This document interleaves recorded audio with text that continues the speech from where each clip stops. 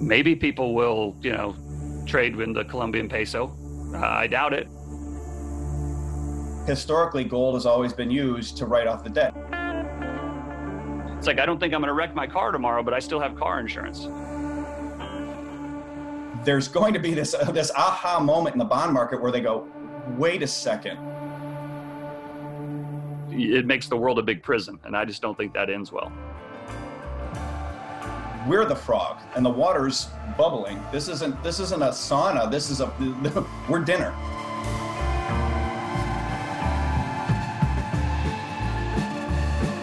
Even though the world finds itself in various states of lockdown, the wheels of the global economic machine continue to turn, albeit at an ever-slowing rate. In this series of conversations, I'm joined by some of the best and brightest minds it's been my pleasure to befriend over the last 35 years, to try and gain some insight as to what we can expect the coming months to bring.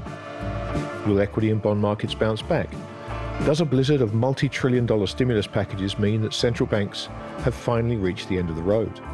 And if so, what happens next? Is the world facing an even greater depression, or is a return to the inflationary spiral our likely future? From markets to mortgages, from policy to politics and everything in between, please join me for the 2020 Hmmminar series.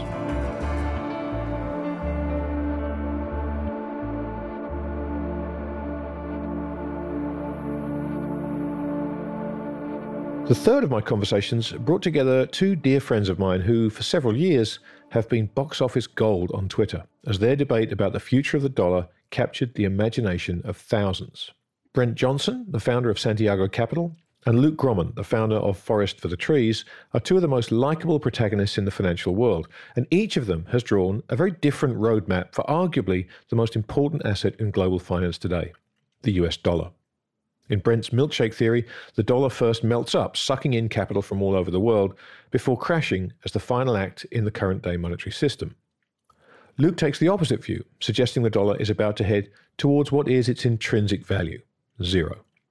Both, however, agree that the end game is gold. So who's right? Listen in and pick a side as we welcome my friends Brent Johnson and Luke Gromen. Hey there. Here we go. Here they are. Brent, welcome, my friend. Thank you, sir. Happy to be here. Luke, great to see you, man. Thanks for having me. Hey, Luke. Hey, Brent, how are you? Good, man. All right, listen, I need a little bit more aggravation, okay? Just because this is actually also on pay-per-view. HBO are going to screen this live as well. Yeah. I told my wife, I'm stuck at home. I told my wife she couldn't vacuum for like an hour. But if she does, I apologize. If I see that she's vacuuming exclusively when Luke talks, I'm going to know that you've set her up for this, Brent. All right, well, look, what I'd love to do to set the stage for this, Brent, I think is just to get you to lay out your very well formed and very well known by this point milkshake theory, just in broad strokes, so people can get a really elegant sense of one side of the argument. Because at the moment, it's playing out very much along your lines. So if you could just outline the milkshake theory in all its glory, and then we'll take it from there. Yeah, okay. So the dollar milkshake theory, it's really a play off of the movie There Will Be Blood with Daniel Day-Lewis, where he goes off and he tells one of his competitors that he's going to stick a straw in the ground and he's going to drink the other guy's milkshake. That's kind of where I got the idea, but it really comes down to a fact that I think that we're heading into a currency crisis. That was much debated a couple of years ago. I think that's much less debated today. But the currency crisis, I think, will develop because of a very wide mismatch between the demand for the US dollar all around the world and the lack of supply of the US dollar all around the world. And I think as we get further into that currency crisis, that all global liquidity, whether it's initially created in the US or initially created in Europe or initially created in Australia or Japan or China, will get squeezed, for lack of a better word, into the US dollar. And I think that will then flow into the United States.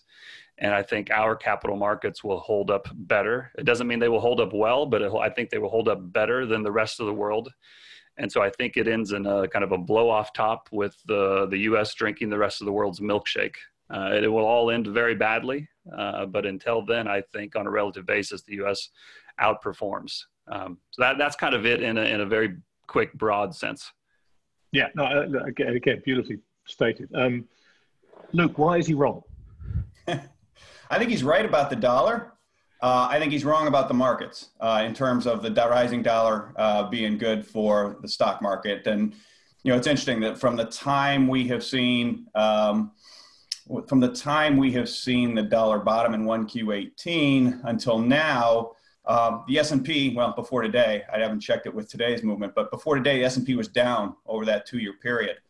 And what I think, the reason why I think the U.S. markets won't react well or even that much better than the emerging markets past a certain point. I think he's been exactly right for a span of time in 2018 when we saw rising dollar, rising Fed funds rates, rising equity markets, and I think that lasted for 5 or 6 months, and I think that was exactly right. And I think once you get past a critical tipping point, because there's nobody more short dollars than the U.S. government, it starts to feed on itself. It becomes self-resolving. And we saw the first resolution of that with the sell-off in equities in 4Q18.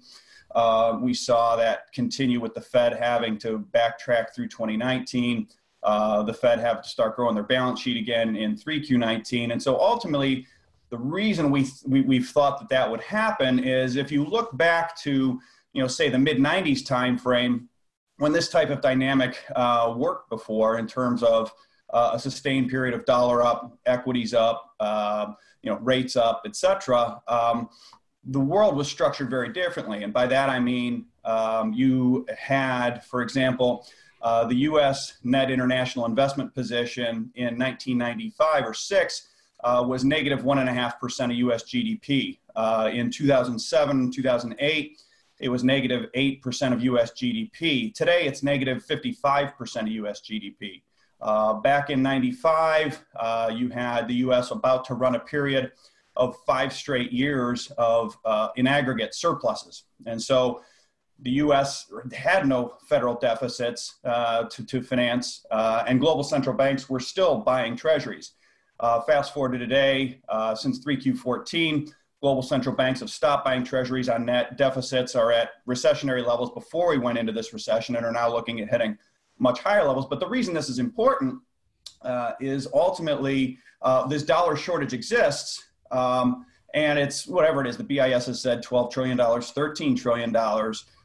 The challenge as it relates to U.S. equity markets and why I have thought that they would not respond well to a strong dollar is foreigners hold $12 to $13 trillion net of U.S. assets. That's that negative 55% of NIIP. And so if they're short dollars and they need dollars, they will sell U.S. dollar denominated assets. And so it's, we've seen that play out, most recently, in, well, obviously equities, but even, 2 weeks into the equity sell-off, we saw the Treasury market crash and the Fed quickly respond with liquidity facilities to basically, buy back, a share buyback program for treasuries from foreign central banks. So, bottom line, that's where, that's where we shake out on it is just I think we both agree there's this dollar shortage. Our view is that U.S. assets will be sold with everything else to ameliorate it globally.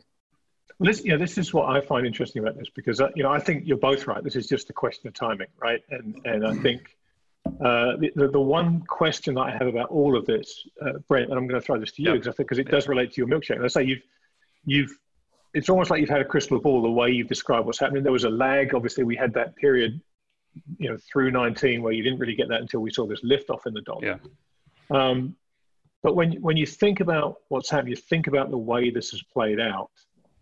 What do you think it goes through the central bank's minds? Because we all understand that you've called it a wrecking ball, a strong dollar, right? Yeah. It is everywhere.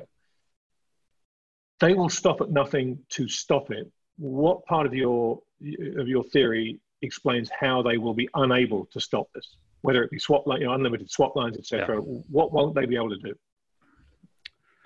Well, first of all, I would say that I agree with you that they're going to try. And so you're basically asking me, where do I think the Fed's going to fail or where do the authorities fail? And I think the idea of limited swap lines is true in theory. I do not believe that it is true in actual implementation.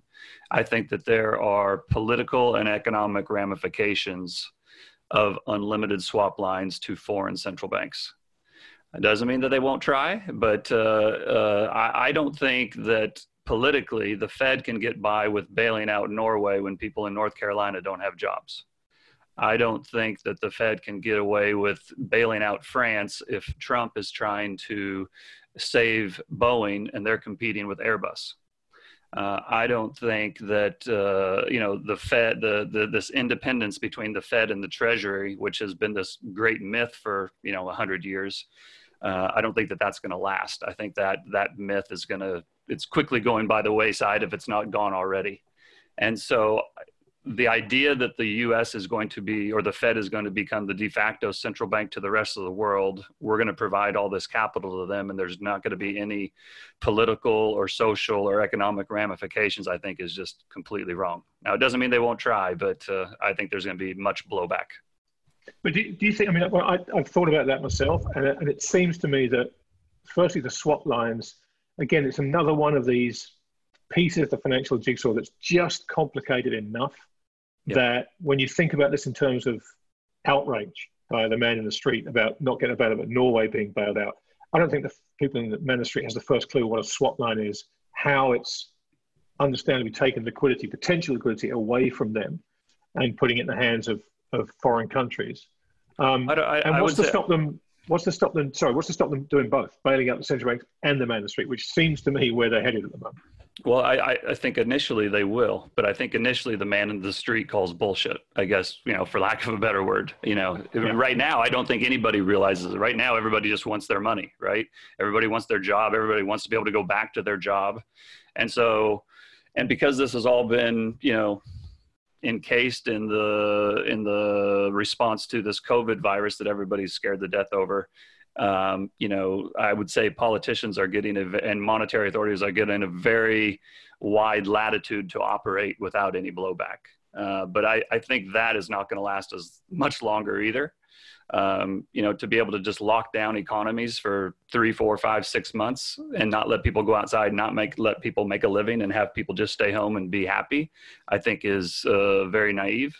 As an example, I saw, and this is just anecdotal, but I'm sure this is happening everywhere, and I bet it will start happening here in the U.S., is there was this video that was going around. I believe it was India. I might be wrong, but I think it was in India where they showed the cops were going out and they were overturning food carts of people, street vendors who were trying to sell their food and the people who were trying to buy the food.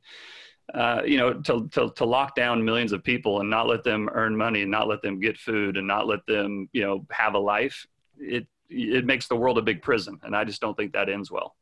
Now that's just one social ramification of this. And I think there will be many, but we're not there yet. The authorities are going to try everything they can, and they will be successful for periods of time. But the one thing you got to remember is that everything they've done is just it's kicked the can down the road. There has not been one policy that's been put in place that goes to solving the actual problem, which is in a debt-based monetary system, you can never pay off the debt. It's exponential. And so all they've done is, provide short-term liquidity and extend the loans. And so if we don't hit the problem right now, maybe they kick it down the road 6 months, maybe they kick it down the road 18 months, but we will come upon this problem again until the underlying issue is solved. Well, I want to come back to that point in a little while, because that idea, when you talk about the debt-based financial system, obviously, if the debt gets defaulted on, the dollar short goes away. So I definitely want to come back to that later on. But Luke, when you look at everything the Fed are trying to do, and other central banks around the world, whether it's through the swap lines, and you see the announcement today from the IMF, which I saw in your Twitter feed earlier on this morning. How do you place the moves they're making? What chance do you give them of success, and where do you see the potential weak points are and what they're trying to do? I think the weak points are simply in, not doing enough fast enough relative to the pace of deterioration in the underlying economy. I think ultimately the Fed is now in a corner. We've been saying, for a couple of years, basically, in the next crisis, the Fed is going to be forced to either effectively bail out the entire Eurodollar system, or the system's going to collapse. And by that means the Fed takes their balance sheet to 30, 40, 50 trillion dollars in a relatively short time frame, or the system collapses and global central banks that, as you guys both know, have been buying and repatriating gold as rapidly as they can. Last fall, the Dutch National Bank came out and said, look, if the system collapses, it will be restarted using gold.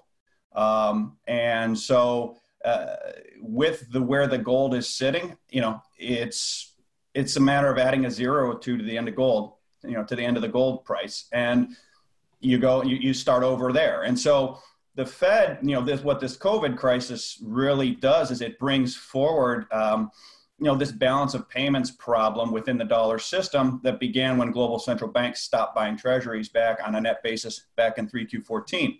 And so, our view is that, they're going to, they're effectively going to be forced to bail out the Eurodollar system.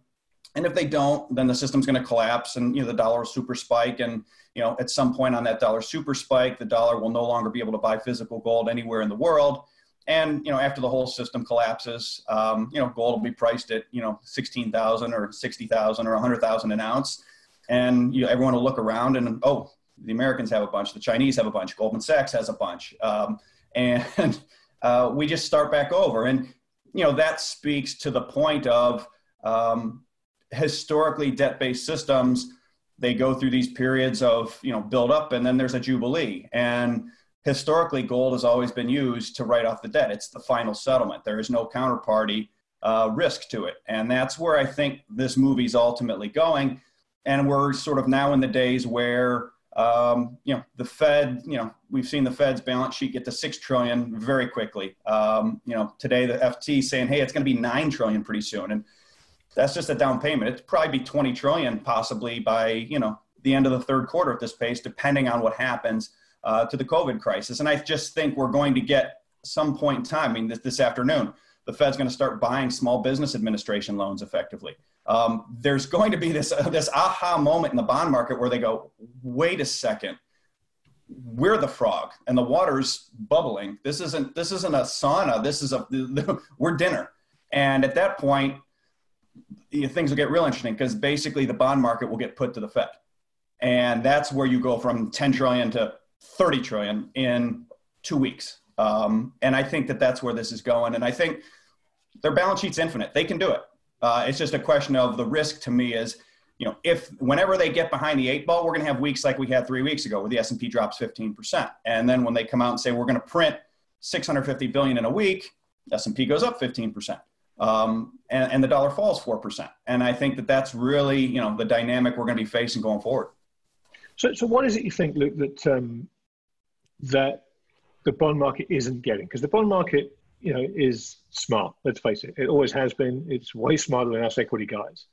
And yet, I agree with you. The roadmap is clear. They've taken it to 6 trillion in a heartbeat. They've made all these promises. They've said unlimited liquidity. And I agree with you. I mean, I don't know if they get to 30, 40. I don't know where they go, but we know it's going up and the trajectory is going to be practically vertical.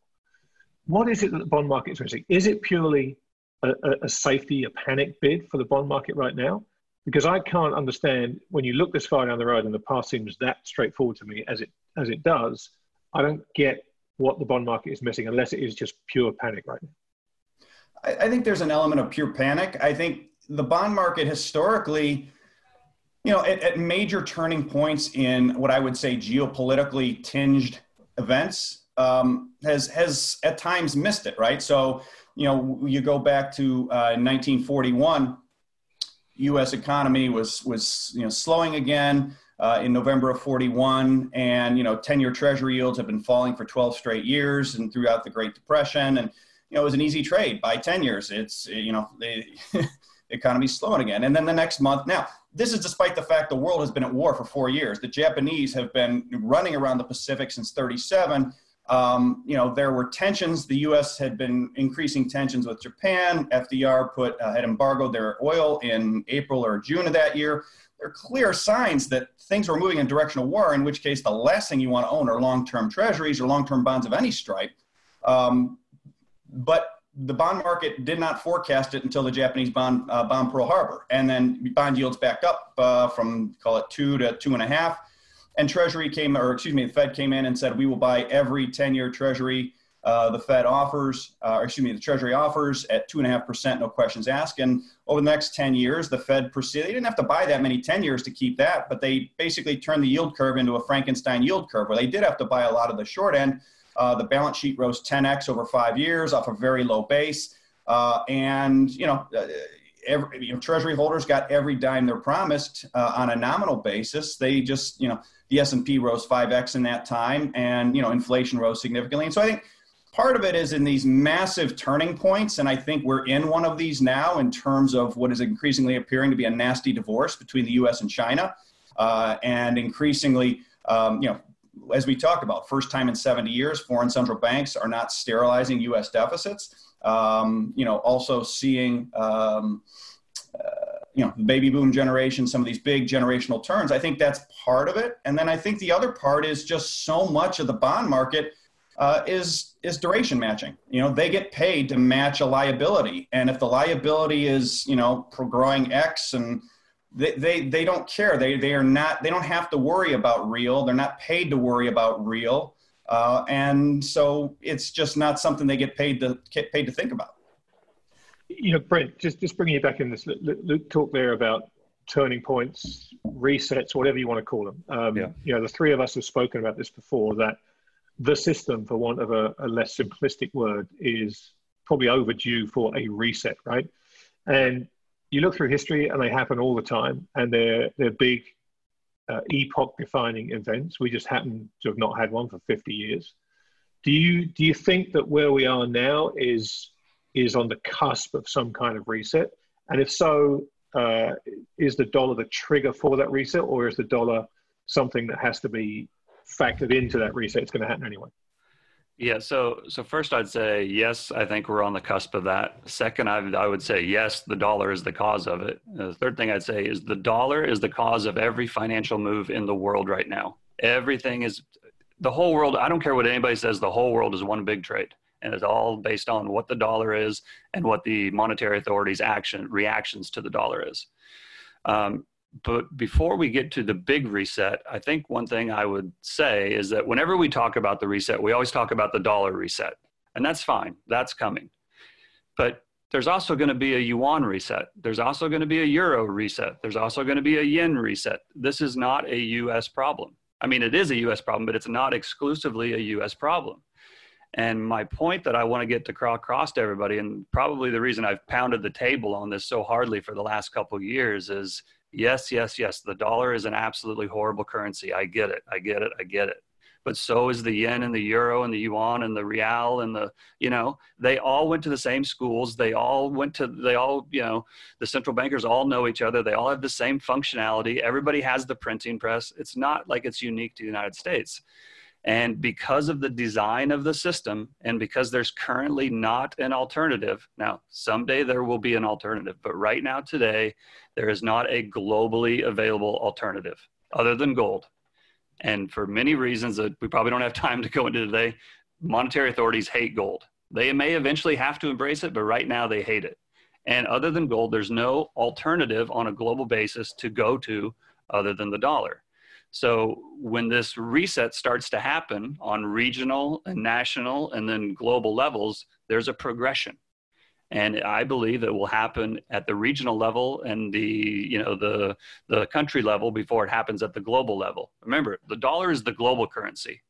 The individual currencies are those there is no demand for yen outside of Japan. There's no demand for euros outside of Europe. There's no demand for Brazilian reals outside of Brazil. But there's demand for dollars everywhere. And so when you get into this period where everybody needs dollars, excuse me, whether they like it or not, everybody needs dollars, that's what you go to. And you've seen that over the last couple of weeks. That's why you saw everything just being margin called, because they didn't care what price they got. They just needed dollars, including bonds. Bonds got sold because even though US dollar bonds could be considered a proxy for the dollar, they didn't need US dollar bonds. They needed US dollar cash. So, I think this is we are getting towards the end of this debt super cycle. There is a reset coming. I just think that there's a progression to the reset. And I think it really behooves everybody to understand the progression that I believe will happen. Now, it's possible I'm wrong. I don't think I'm wrong, but it's possible I'm wrong. So should you own some gold? Of course you should own some gold. Of course you should be prepared for that eventuality. But this whole idea that it's either or, I think, is just completely wrong. You can own both dollars and gold. Yeah, no, I mean, clearly right now you're absolutely right. But let's try and synchronize this kind of cascading reset, if you like, as it goes around the world. Because for me, I would imagine that Asia would probably be the first place to go. It would make sense for me that would be the weakest link in the chain. But if I think through some kind of reset in Asia, it involves defaulting on a lot of dollars and just evaporating a lot of that demand for dollars. So how do you see the default cascade happening? Am I wrong about Asia being the trigger point? How do you see it unfolding?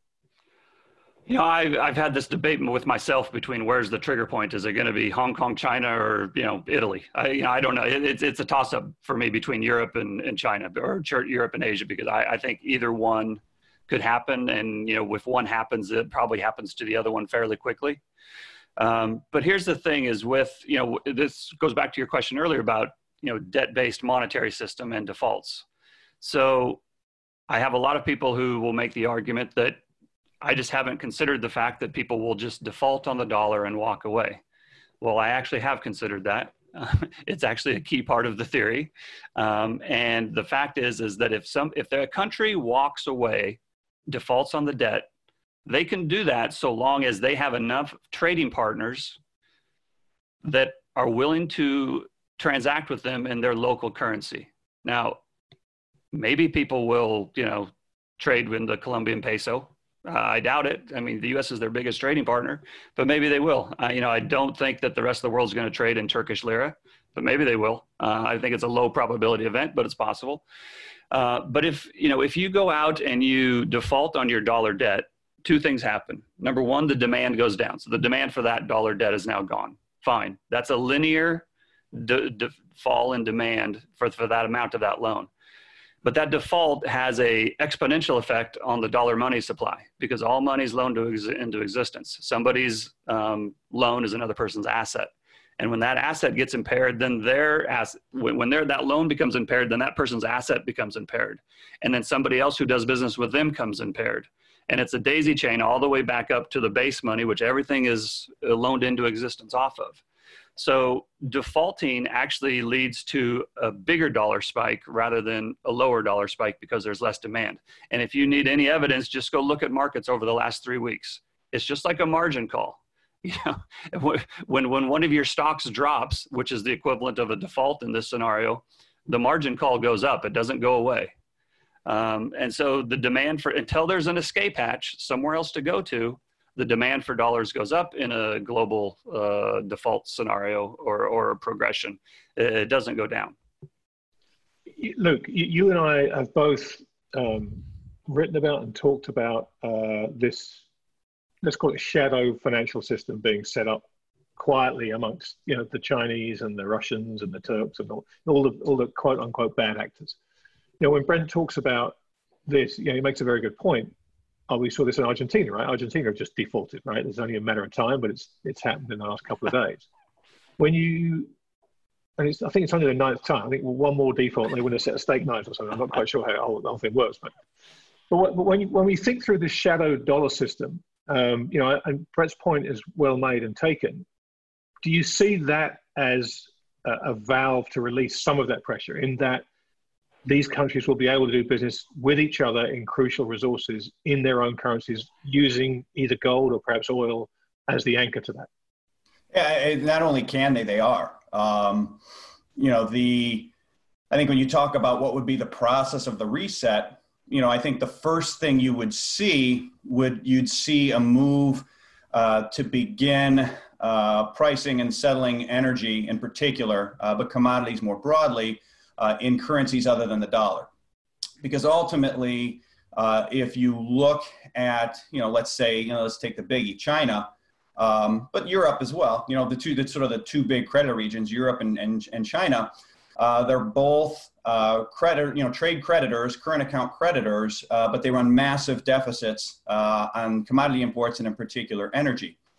And so what that speaks to is if they can, somehow find commodity energy suppliers willing to transact in their local currencies, then that starts to really take the teeth out of, the weaponization of the dollar, which has become a matter of national security for all these guys, since after '08, but in particular since after the U.S. Weaponized the dollar, through the SWIFT system in 2012 against Iran.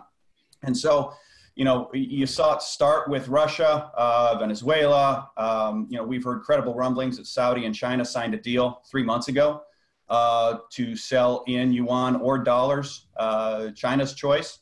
And once that starts to happen, and you say, okay, well, why are they going to take yuan? Well, they're going to take yuan because they can, take the yuan and they can buy any number of Chinese goods with it. And, 15 years ago, 10 years ago, that was, any assortment of sort of, cheap plastic trinkets at Walmart. And, now it is, China 2025 type goods. And that starts to, so you're effectively settling, there's not these big imbalances building up that need to be recycled into a big sovereign debt market like treasury bonds. And any net amounts can be settled in gold. And, you've seen China kind of quietly go around, started with the Shanghai Gold International Board in 3Q14. Then they moved to Hong Kong in 2015. You saw it in Dubai in 2017. You saw in early 2019 that the renminbi trading in London surpassed euro pound trading in London. And we all know that, London is the gold trading capital of the world. So there's, renminbi flowing through London in fairly sizable quantities. And so that, to me, you've seen, if you sort of take a step back and look and see, sort of this daisy chain of events where you start to set up non-commodity settlement, or non-dollar settlement of, in particular, energy. Because if you're China, the bear case on the yuan has been, look, Kyle Bass laid this out right around this time last year on a program where he said, look, oil's at 70, and as it goes to 80 and 90, and their energy consumption rises, they're barely in a current account surplus position right now. And as oil prices rise and their consumption rises, they're going to go into a deficit position. They're either going to have to burn down FX reserves, or they're going to have to devalue the yuan. And historically, for any emerging market, any country in the world that was not the U.S., that was true, because those were the two levers. That's what the IMF reserve adequacy math shows you. However, once you start having a quorum of big energy suppliers selling in yuan, Russia, Iran, Venezuela is more than enough. Like I said, we've heard very credible rumblings. Saudis are on board. Then suddenly that dynamic changes drastically, because China can now print yuan for oil. And if you saw this happening, it would show up in the marketplace, in a couple of things. And the reason it's huge is because if you look at China's current account, China's non-commodity trade surplus is $700 billion in 2018, according to the IIF. And so basically, they're not going to have a current account, deficit balance of payments problem for the yuan for a long, long time if they can get people to sell them energy in particular, but commodities more broadly, in their own currency. And of course, Putin probably doesn't even trust the yuan, but as we've seen from what Russia's done with gold, Putin trusts gold. The Iranians trust gold. Saudis trust gold. Venezuelans trust gold. They all trust gold. The only currency that's better in the world than the dollar is gold. And so China's been leveraging this. And, interestingly, we've seen the gold to oil ratio go from, 6x when Putin started buying gold in 2008. It's at 80x today. Or it was last week, it's about 75x today. And so, because the oil market's 10 times the size, 15 times the size of the physical gold market. And so I think that this, this pressure on the dollar, again, it becomes immolating, for lack of a better word, because the more the dollar goes up, the faster it becomes important for China and others to move away from it on the commodity side. And once you do that on the commodity side, then you can do this broader reset where the dollar gets marked down, because if you mark the dollar down before, you can buy you can buy commodities in your own currency, all you're going to do is hyperinflate everybody's energy bill, and the whole system collapses that way. So that the fact that they've been working on this as long as they have, and the fact that we've seen these moves in the minute markets, suggests that we're probably further along this path than a lot of people in the markets appreciate. Well, that's, yeah, I think that's, yeah, go ahead, let me just, my biggest problem with this line of thinking is not that it exists and not that it shouldn't be considered. It should. And, you know, this is where I give Luke a lot of credit, because he's done a lot of good work digging into these, you know, alternative ways of payment and trade setups. And I think this is something everybody should consider and everybody should know about. My issue becomes when you take a possibility and you turn it into a high probability event. And then when people trade on this information because they think, you know, there's this, you know, special purpose vehicle between Iran and Europe that they can now do this barter system. And, you know, as a result, the dollar is going to lose value. So, you know, get rid of your dollar exposure and go buy euros or something like that. And you know, I like this de-dollarization stuff for the same reason I like science fiction. You know, it's cool, it's creative, it's out of the box. And in 10 or 20 years, some of it will be true. But that doesn't mean that you can put an investment policy in place for the next 12 to 16, 18 months on it. Now you can think about it and maybe you have a little bit of exposure there, but you don't go from, you know, a dollar-based global payment system to this European special purpose vehicle who's done one transaction of $500,000 of medical supplies so that Europe could say they helped Iran, you know, during this COVID outbreak. I mean, there's been one transaction in this thing done. It's less than $1 million and it's all political, you know, cover, if nothing else. So, you know, do these little hoses exist on the big? Yeah. And do these little outlets, they exist? Yeah. Do they relieve a little bit of pressure? Yeah. But they do not solve the overall issue of the dollar pressure. They don't with gold at $1,600. With gold at $16,000, with gold at $26,000, $36,000. That is why this is so binary in my view, is that it's not going to be this phase transition. It's going to be, you know, it's going to be on off basically, in my view. It basically, you know. So are you saying the world is going to go to a gold standard overnight? And no, What I'm saying is that you can see it's not a theory. You can see it in the market, right? The price of gold in oil terms has gone from 6 barrels to 80 barrels in 10 years, 12 years. That's a fact. Yeah. And but what does that have to do with the non-dollar payment system? Has everything to do with it, because okay, so explain it to me. So if Putin, who's the world's biggest energy exporter, yeah, is stopped buying dollars, he stopped buying treasuries, yep, sold them all, and he's instead storing surpluses in gold. Wherever he sources that gold, he's effectively bringing gold back into the system. The gold was the reference point for oil going back to 1850 yep, to 1971 with small periods. So for 121 years, the reference point for oil was gold. First through the sterling, the gold-backed sterling, and then second through the gold-backed dollar. The price of oil in that time was remarkably stable, as it makes sense. And so what Putin's effectively been doing over the last 10, 12 years by doing this, and why he's been persona non grata #1 in my view, is effectively calling bullshit on the currency peg that existed in London, which was the US dollar is 1/1300th of an ounce of gold. And he said, okay, if that's the price of gold, then give me the gold. I'll take the gold. I'll take the gold. And what this ultimately does then is it starts to force, because the gold market is so much smaller than the oil market, it starts to force the oil market to fit inside the gold market. And if the oil market tries to fit inside the gold market, either gold's got to get a lot bigger, weakening the dollar, or why does that have to weaken the dollar? Just historically speaking, if we woke up tomorrow, why can't they both go up? Well, they could conceivably, but did the oil to gold ratio go because gold become much more valuable, or did it because oil went to $10 or $15? Well, and that's the key. Ultimately, what Putin is doing is forcing the United States to make a choice. It can have the shale industry, or it can have the dollar valued at 1/1300th of an ounce of gold, but it can't have both.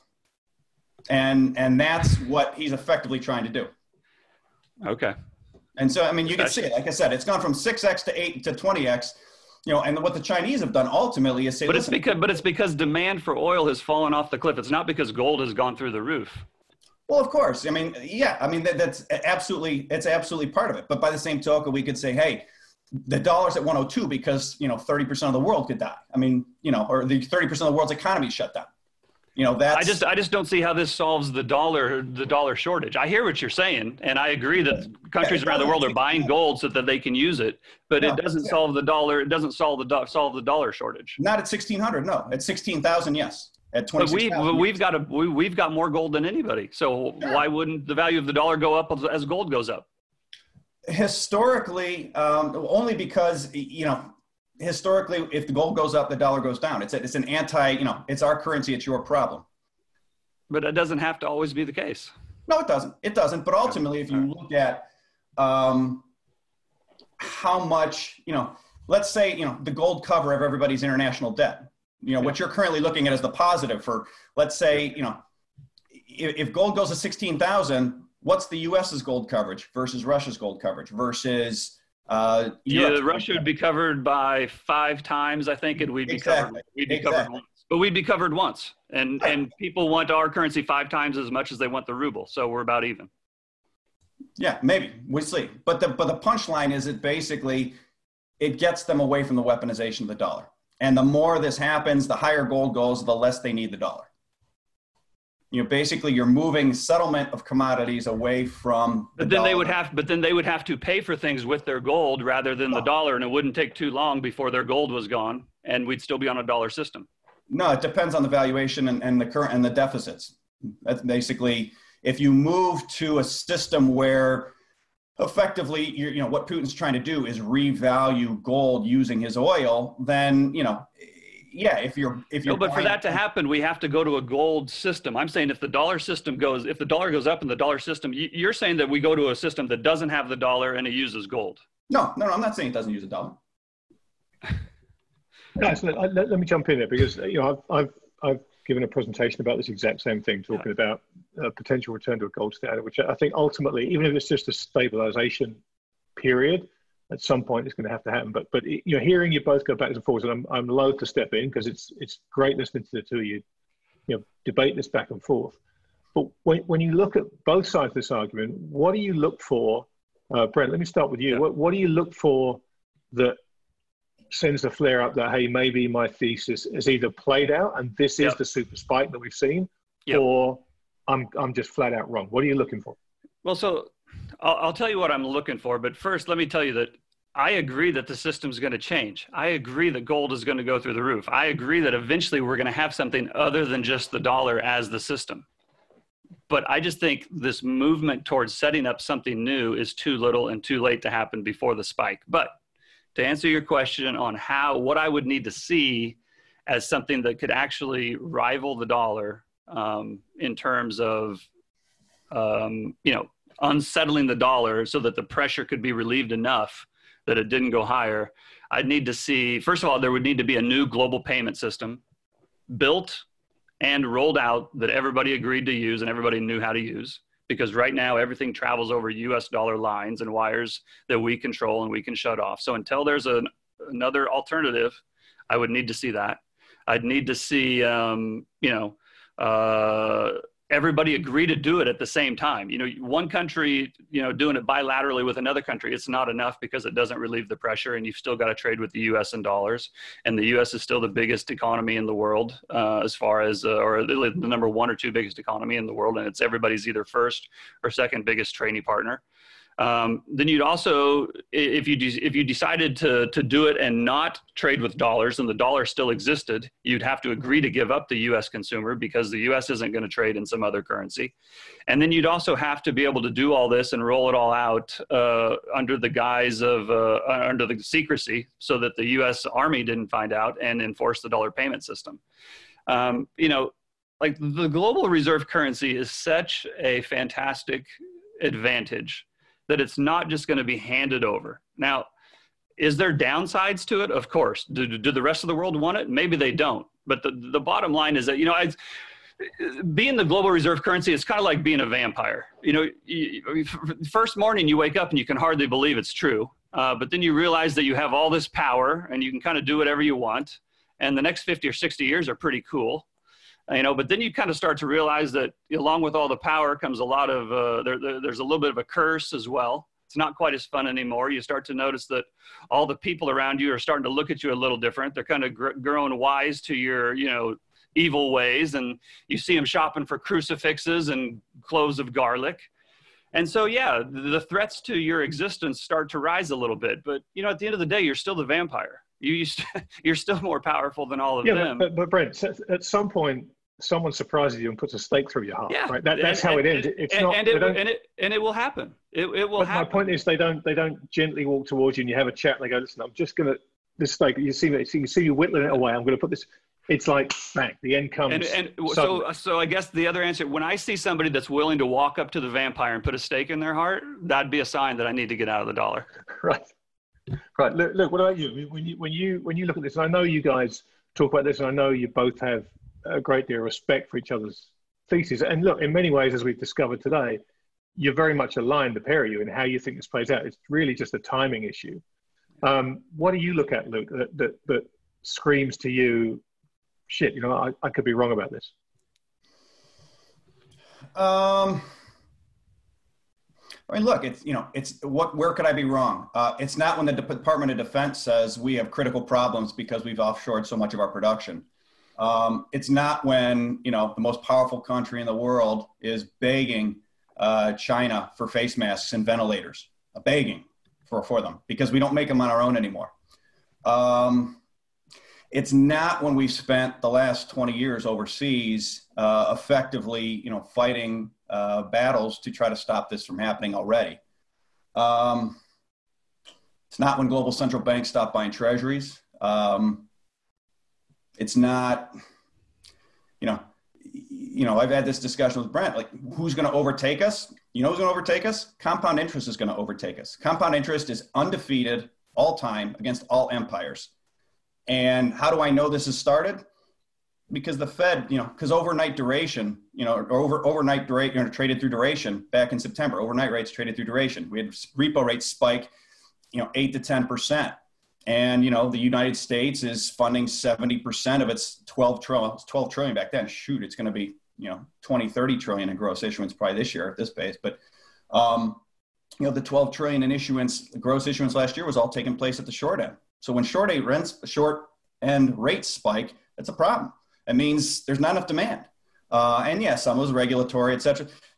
The fact, like we are seeing, you know, the Fed, you know, be called back in to basically finance the U.S. And the reason they're doing this is because no one's more short dollars. Not because, like Brent said, it's not because the Fed's nice. It's because the Fed has to. Because otherwise the U.S. will default on treasuries nominally because our asset markets are the economy. You know, if you look at, you know, foreigners will have to sell stocks to get dollars. And the problem is stocks, there is no U.S. consumer without stocks rising. 60% of GDP is consumption. 200% of consumption growth comes from rising asset prices. So basically, the second the dollar starts to force foreigners to sell and sell treasuries, alarm bells go off at the Fed and they start printing money. And so, you know, for me, if for me to think I would be wrong would have to be either the Fed basically thinking that they're going to just basically collapse the entire system. You know, if they said, hey, you know, we're going to let JP Morgan fail.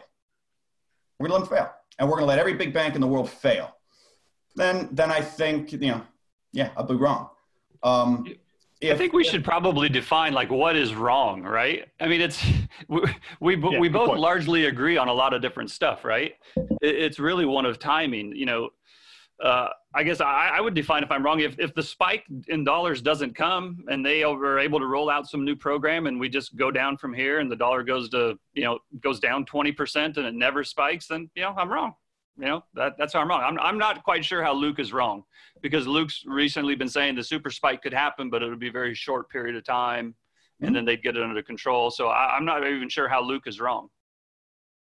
Well, I mean, there's a ton of questions coming in, and we're obviously going to run a little bit longer if you guys have a bit more time. But get to some of that. A lot of them revolve around replacement payment systems, the Bancor, the IMF, the SDR. How do you guys both see potential multipolar currency replacements for the dollar? Brent, you've obviously done a lot of thinking about this. Yeah, I think that will eventually happen. I think people will try to get away from the dollar. I just think it's a trap, and I don't think that they can. Even if they get away from it, most of the rest of the world is still going to be on the dollar system, and I don't think that they can get out of the dollar trap. Even with these new forms of, these payment systems and these bilateral trade agreements and crypto and, this IMF, thing and the Instex in Europe, I think they're garden hoses hooked up to a fire hose. And I think they're largely irrelevant. They'll help few people here and there, but I don't think it can solve the dollar spike. I don't think, it's unclear to me why Brent thinks anyone would need to switch out of the dollar system. I'm not saying anyone's going to stop using the dollar. What I'm saying is settlement in dollars has already stopped. We saw it 5-6 years ago in 3Q14 when global central banks stopped settling trade in treasuries. And so, for me, the alternative system, it's simply making a neutral reserve asset, a Bancor, an IMF SDR, gold, big enough to settle the key part of the world that creates these imbalances, which are all around commodities. And so where I think you're going is you basically will see a near instantaneous repricing of, at this point, because we're already in a disorderly situation, I don't think we're going to get a monetary conference, a near binary repricing of gold higher, at least to start.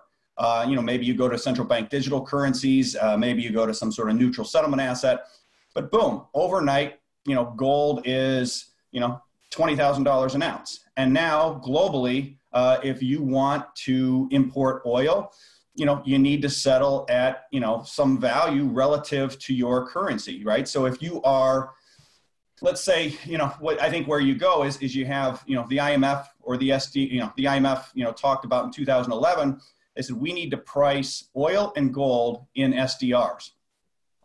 So let's say the IMF says, okay, the value of oil relative to gold in SDRs is, instead of 15 to 1 like it was long term, and instead of 80 to 1 like it is now, it's it's 200 to 1. It's 200 barrels per ounce of gold, and you got to have SDRs to do that, and you can only come up with SDRs through having running a surplus. The currency system would reorder itself instantly. You don't need to change the dollar system. You still can process through dollars. You can still process through all the pipelines and everything. You're just talking about changing the settlement reserve asset at the back end. You're still using all the same currencies. I mean, I'll be using the dollar for, when my kids have kids, but. And you think the U.S. stands by and agrees to this? I do, because it's in their national interest. Okay. I disagree, but that's fine. At least I understand. Yeah, no, but look, expand on that a little bit, because that Brent's question occurs to me too. It's not something that seems willingly something that the US would agree to. So when you talk about the national interest, just expand on that for me a little bit. So at the end of 2018, the Defense Department did a report where they noted that they are running into critical supply shortages. The amount of things they're sole sourcing from China. The 2011, at very high levels, the Pentagon, they did studies where they indicated that the U.S. had until 2021 to sort of get their house in order, and after that, the world would be dictating us from a financial standpoint. The head of the chairman of the Joint Chiefs of Staff, Admiral Michael Mullen, back in 2012. The greatest threat to the United States is not terrorism, it's not global warming, it's not weapons of mass destruction, it's our national debt. We are borrowing money from China to build weapons to face down China, using Chinese components. And so the challenge within all this is that this is how the system is set up. The post-$71 system mandates that we run the deficits to supply the currency for the entire world. And so there was a great article in the FT last year, FT Alphaville, entitled, How to Diagnose Your Own Dutch Disease. And Dutch disease is this, it's named after the Netherlands, where, they discovered a bunch of fossil fuels, and, it got them very rich, very fast, and it basically led to a wasting away of all the rest of the economy. And it's since, been associated with, fossil fuels exporters, but it's come to be known as Dutch disease. At any rate, what this article notes is that the United States post-1971 became the Saudi Arabia of money. And if you look at what has happened to the U.S. economy since 1971 is manufacturing left, the ability to produce our own goods left, the working class left, the middle class left, wealth inequality blew out. And so it's in our national interest And it's in the Department of Defense's national interest, because all of a sudden we're seeing it brought home in stark reality in this crisis. We are begging China for masks.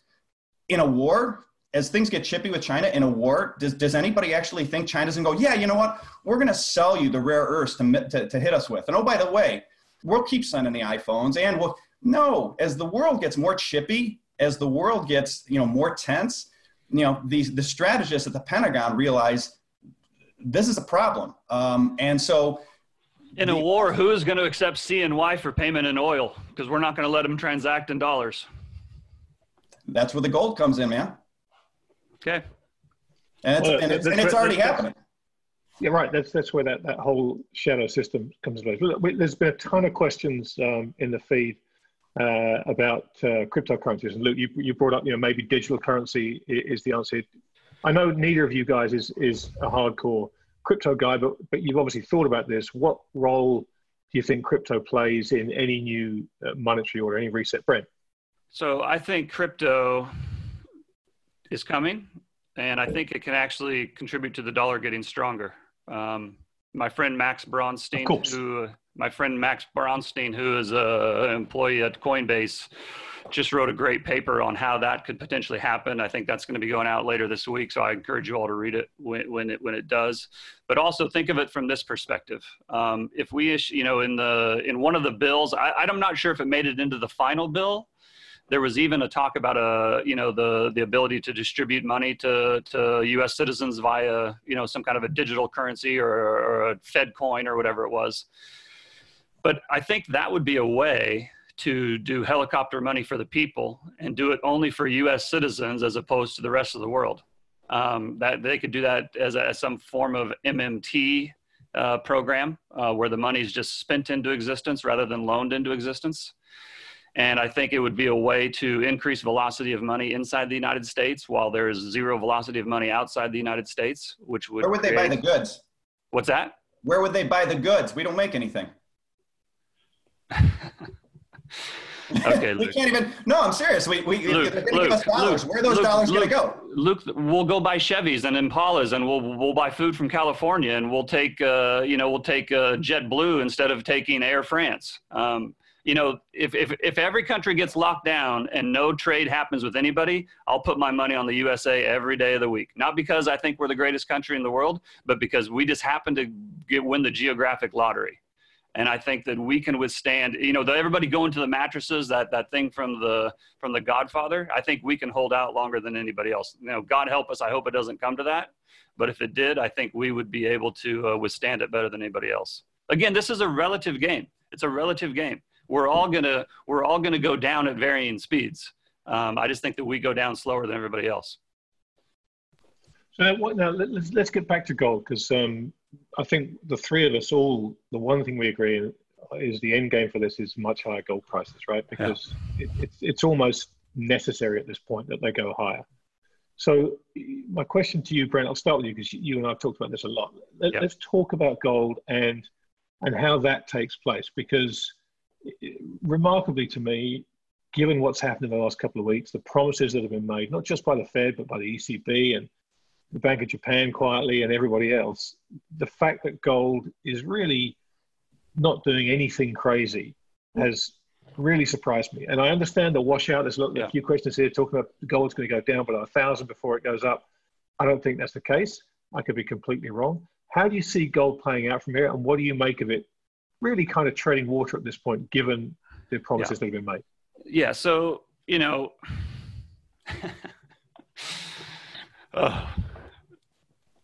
Oh, and there's a follow-up. When's it going to 5,000, as that guy asked me last night?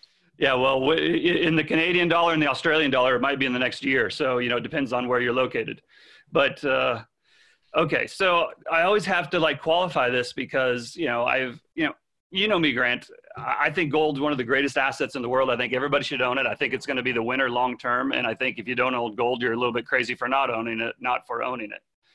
But I also think people in the gold world are a little bit crazy, thinking that gold has to go up every time something bad happens, and that if it doesn't, gold's not doing its job or whatever. I mean, I think gold's doing exactly what it's supposed to be doing. Oh, I totally agree. gold and other currencies is doing exactly what it's supposed to be doing. In the last year, we've had a trade war. We had the Fed totally pivot. We had the debt ceiling that was exceeded. We had this functional Euro-Iran thing roll out. We had Trump was openly questioning the Fed. We had the balance sheet that exploded. We've gone back to QE. Swap lines have been opened, and gold's at 1,700 and the dollar's higher. So just because these things happen doesn't necessarily mean that gold needs to go higher right away in dollar terms. And part of the reason is because despite the people in the gold world that hate hearing me say this, there is huge demand for the dollar. There just is. I don't really like it. It just is. I think that I don't even think the dollar's made its move yet. The dollar had a little tiny run and everybody freaked out, right? And look what the dollar has done to the rest of the world, other than the euro and the yen. Look what it's done to all the other, regions of the world. Look what it's done to their currencies. Gold and Brazilian real and Australian dollar and Turkish lira. It's gone through the roof, but it hasn't gone through the roof in dollar terms yet because it hasn't needed to go through the roof in dollar terms yet. The dollar is still very much in demand. You can use the dollar all around the world. Anywhere you go in the world, they're going to take your dollar. The reason they've opened swap lines with the rest of the world is the rest of the world is crazy to get dollars right now. So I actually still think the gold is going to go lower in the short term. Now, I own gold. If it goes higher, that's going to be fine. I own it for insurance. It's like, I don't think I'm going to wreck my car tomorrow, but I still have car insurance. Gold, whether you like it or not, Grant, you did a whole presentation on this gold, the price of gold versus the price, the gold price. And, the reality is that the speculators have close to their biggest position ever on the COMEX, and speculators trade on high levels of margin. And when the gold price starts to go against them, they don't have any choice but to liquidate, right? And I think we're probably going to get a few more margin calls over the next few months. And I think gold will go down when that happens. The other thing that's been talked about is this huge premium for physical gold. You can't get physical gold. Okay. There's truth to this. If you want gold right now today, there's a huge premium, but it's not because the gold doesn't exist. The gold exists. The supply is there. The problem is trade isn't happening. You can't get a shipment of gold from the mines to Switzerland to be refined, and then from Switzerland to the brokers or to whoever, to the vaults. But it's not that the gold isn't there. It's just not moving. I believe once this COVID thing is hopefully lifted at some point and trade starts to happen and goods start to flow, I think that premium that you see for physical gold will come down. Now, if I'm wrong, I'm glad to hell that I already own it. I think everybody should own it. I just don't think that you should plan on it paying off right away. Luke, what about you? How does gold play into this? I think it's quickly becoming, critical for the first time in probably 70 years. It's in everybody's interest for the price of gold to rise. Ironically, for central banks having fought gold for as long as they have, they're in a crisis of confidence. Nobody believes the Fed can print enough money fast enough to get inflation up. Everybody thinks deflation's the route. Otherwise, you wouldn't be betting on the dollar. And so there's no better way to reinstill confidence that the central bank, again, paradoxically, the best way for the central banks to reinstill confidence that they actually still have some power, that they're not out of ammo, is for the price of gold to start rising, and maybe rising rapidly. So, I think between that and I think between, what we're seeing, which is, Fed printing money and handing it out to small businesses, handing it out to, look, they're right now they're filling in a hole, to Brent's point, because the economy's interrupted, gold supplies are interrupted, et cetera. The punchline is that I think ultimately they need inflation. They will, Fed's balance sheet's infinite. I think they're going to demonstrate that probably sooner than most people think. And I think that ultimately that'll be, good news for gold. And I think, that'll be the tricky thing about timing all this is, if there's a super spike, gold is not going to be able to be found all the way up that super spike because, a lot of people know what a super spike means, which is, at some point on that super spike, the system collapses, and on the other side of that system, you're going to want gold, not dollars. and gold, not fiat, more broadly. Yeah. But that's I'll pause there. Well, look, we've run a little long. I want to ask you both one more question, and that gives you the chance to go down history as visionaries. And if you get it wrong, you can just claim, like we all do, that we're only guessing about the future. I can't. This is going to be good. All right. Fred, okay, so everything that we've seen, right? The COVID panic is a complete unknown. We understand that, right?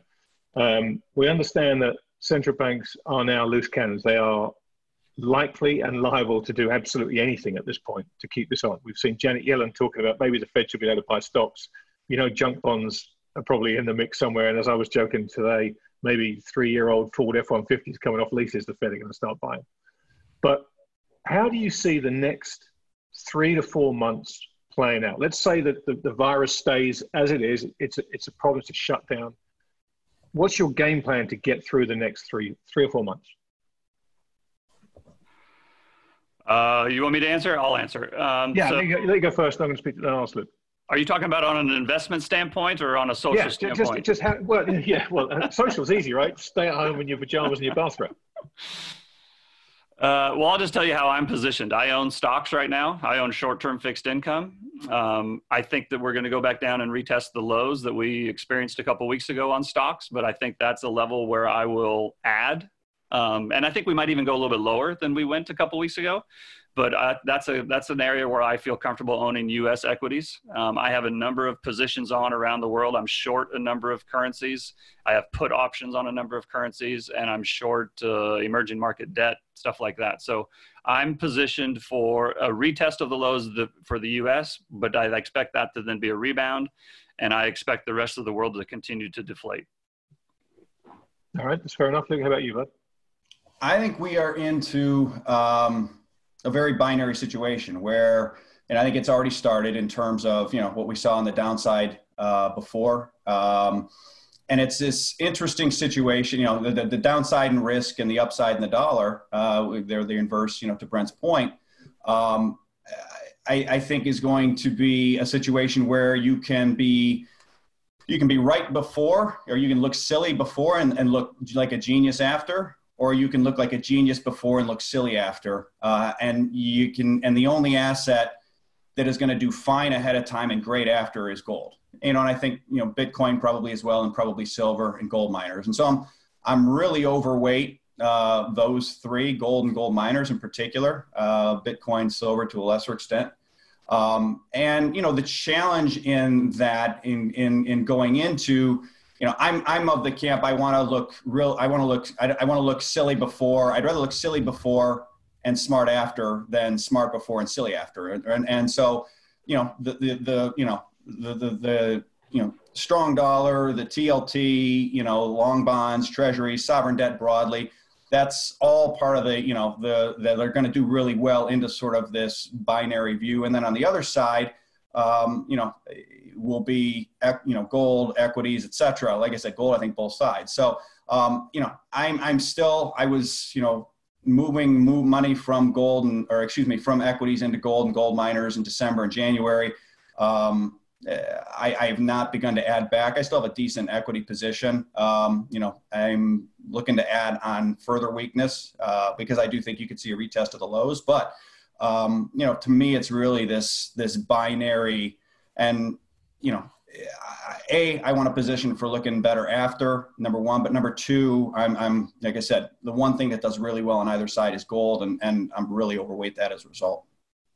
Well, can I make one last point? Can I make one last? I just want to say one last, because I get this question all the time, and I've gotten literally hundreds of them in the last 2 or 3 weeks. And the question is, how much longer can this last? And listen, my point of view, I'm going to steal a line from Winston Churchill here. I think it was him that said this, but this isn't the beginning of the end.